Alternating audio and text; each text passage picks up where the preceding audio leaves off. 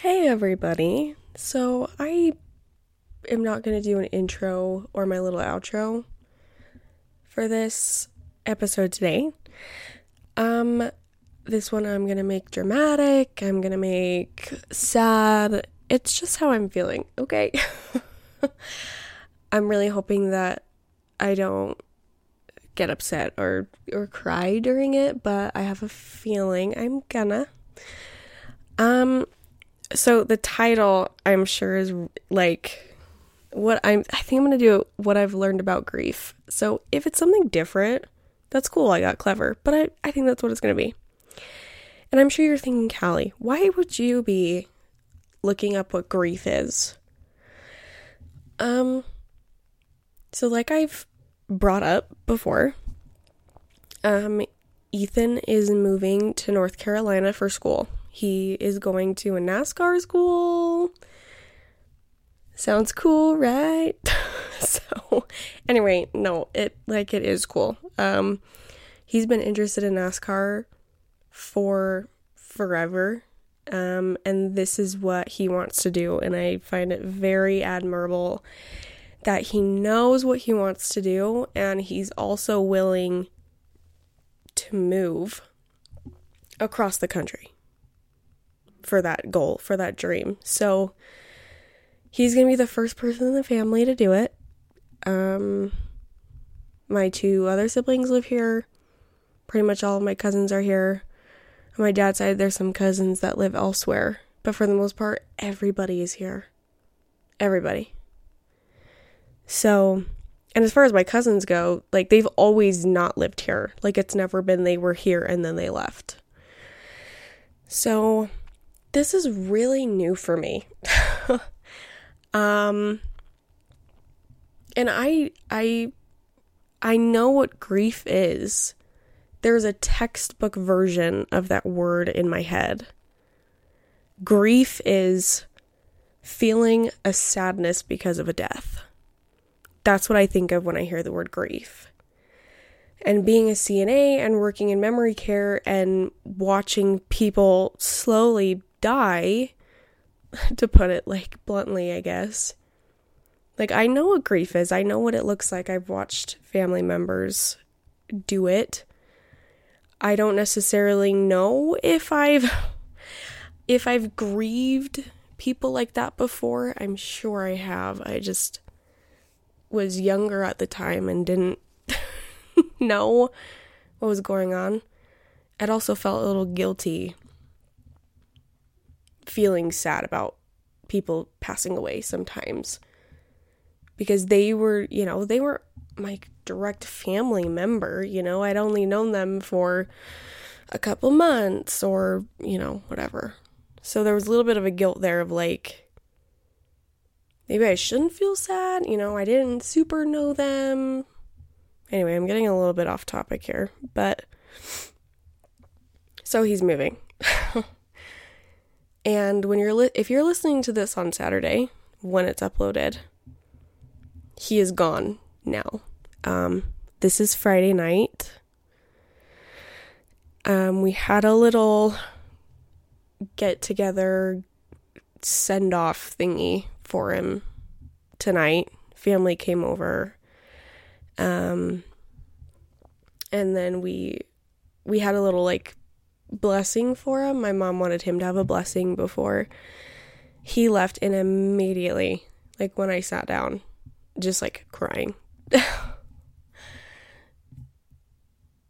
And I know I've talked about this before too, but there's something about like someone saying that they're praying for you, or someone, you actually witnessing somebody pray for you.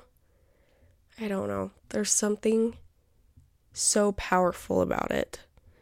And whether you're religious or not, this is how I feel about it.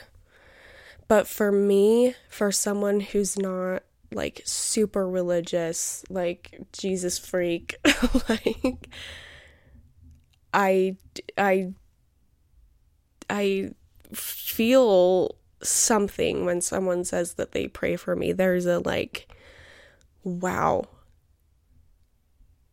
that, I don't know, it's a beautiful thing. It's a beautiful human experience to have someone you could take it as someone is thinking about you, like you're in somebody's thoughts, and there's something really powerful with that. And so when we had this blessing for him, I was just thinking the whole time, look at all these people that are here that love Ethan and want the best for Ethan and want him to feel safe and comfortable and confident in his completely new environment on his own.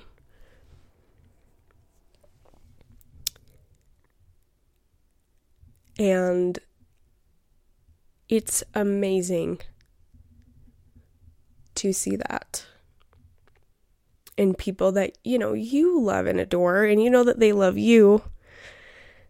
And when you're so worried about your little brother going off on his own, it's like, I know I'm not the only one that's worrying.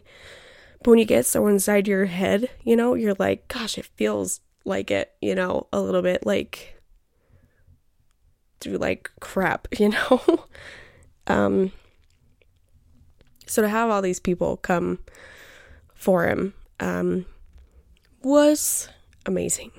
A really, really cool experience. So yeah, I've done some research about grief, because I just wanted to know it a bit better. And it's unfortunate that as you get older, you kind of get to know the word a little bit more.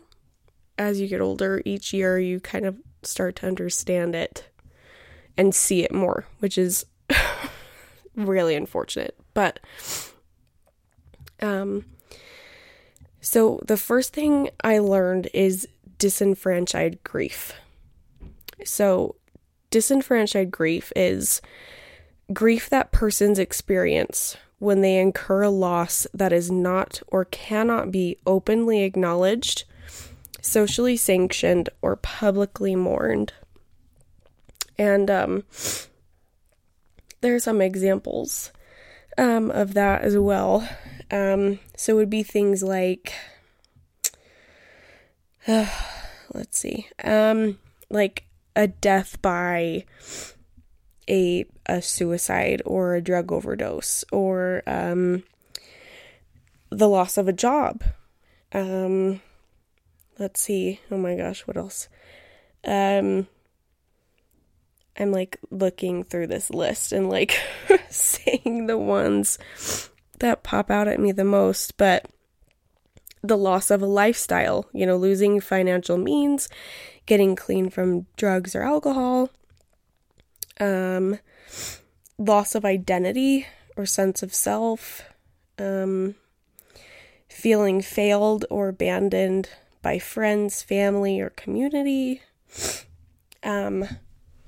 So it's more of that feeling of this is not worthy of grieving, which is what I was kind of talking about earlier. Especially with things like, losing that sense of self or not being in a good financial situation anymore. That's a grief. That is a grieving process, and it's a weird thought to have of this is not just I'm upset about this or I'm sad about this situation. It's a grief. And so putting that into the sense of my brother is moving away. My brother is not dying, He's not dying. He's just moving. He's just moving. So why is that worthy of talking about it online or crying over it or being upset about it? He's not dying. But it is still, in a sense, that's a loss. That person is no longer around. So it's a loss. And I know for me, I've known Ethan for 18 years of my life now. So it's a weird thought that now is that point in our lives where our lives are splitting, where we're not always together, dinner together, hanging out at night, our lives are splitting and becoming separate.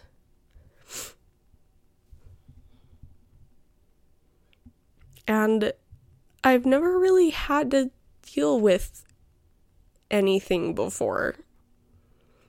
The last time someone in my family that I was personally connected with that died, I was 3.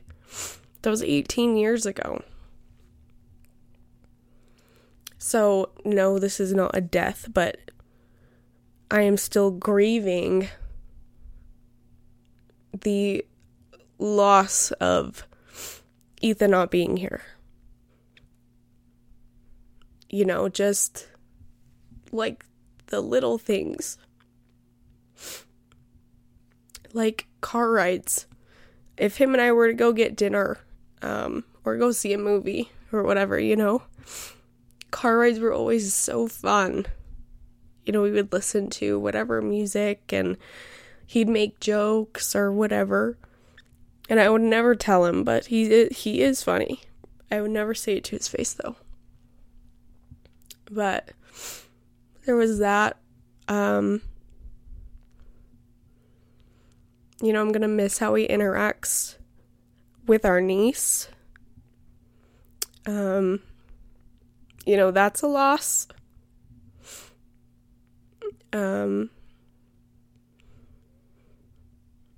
There are things about, I guess, a huge thing for me as well is that I have to now watch his accomplishments from afar. And that kills me. Because he, there's not NASCAR in Utah. So what he's going to want to do is in somewhere else. It's not necessarily going to be here, which is okay. I'm trying to be okay with that.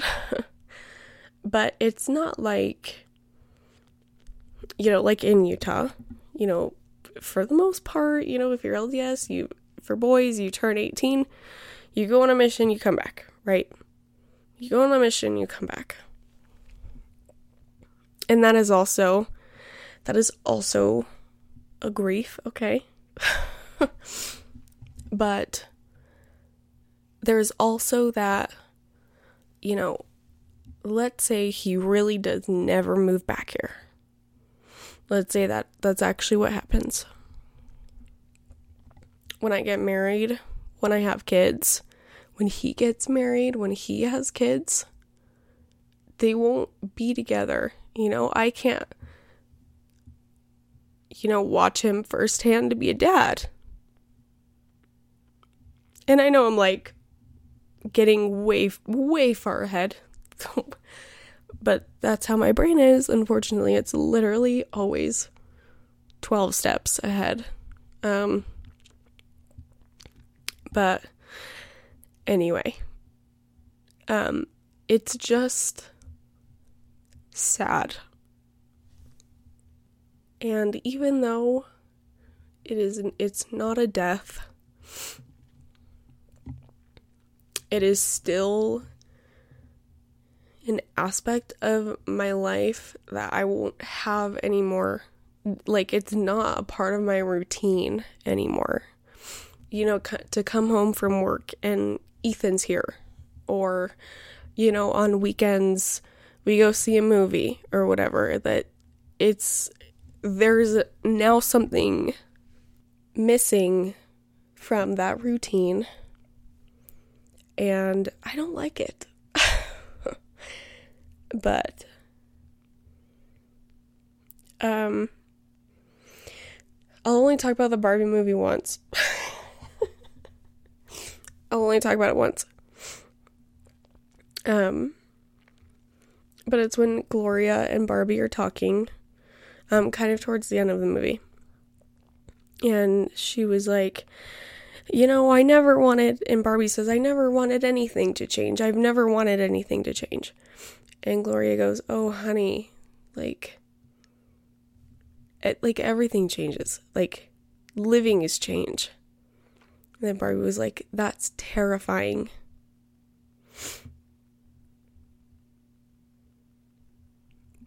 And that cuts so deep right now. Because this is a change that I have never really experienced before. By the time I can really remember, my 2 older brothers were already moved out. So I've never had that, a sibling is, moving off. They've always, lived on their own. But with Ethan, because we're so close in age, we've always lived together. We've always gone where our parents go, or he'll come with me grocery shopping, or whatever, and it's terrifying creating a new normal. And it feels weird, crying about this on the internet like this, but I'm sad. This is a huge part of my life. I feel like a lot of people deal with this. I feel like this is around the age of, where if you're living at home, maybe a sibling's moving out, maybe you're moving out. And that is super what is happening right now. And it's only getting more real, In 12 hours from now, we'll have dropped them off at the airport. And then I won't see them for, I don't even know, at least Christmas, maybe before. I don't know. But it's weird, and it's something that I'm sad about. And I've started therapy again, so I'm trying to do the whole name your emotion thing and actually feel it. Don't just,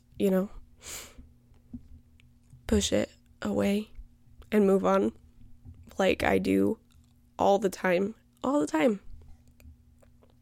So, I'm gonna try to go to bed. We'll see how that goes. I will not keep you updated about how the airport goes. I'm sure you can picture it. I'm sure it's not that hard to figure out what that's gonna look like. So anyway, gosh, I'm just sad. I'm just sad. So I hope you guys have a good week. If you're also sad, or if you're also, if you are moved out and you're missing family at home, or anything like that, I am now officially in the same boat as you are. So anyway, I'm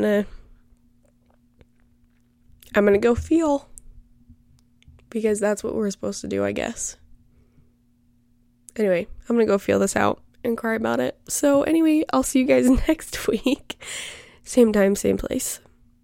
And this is the Callie After Hours podcast.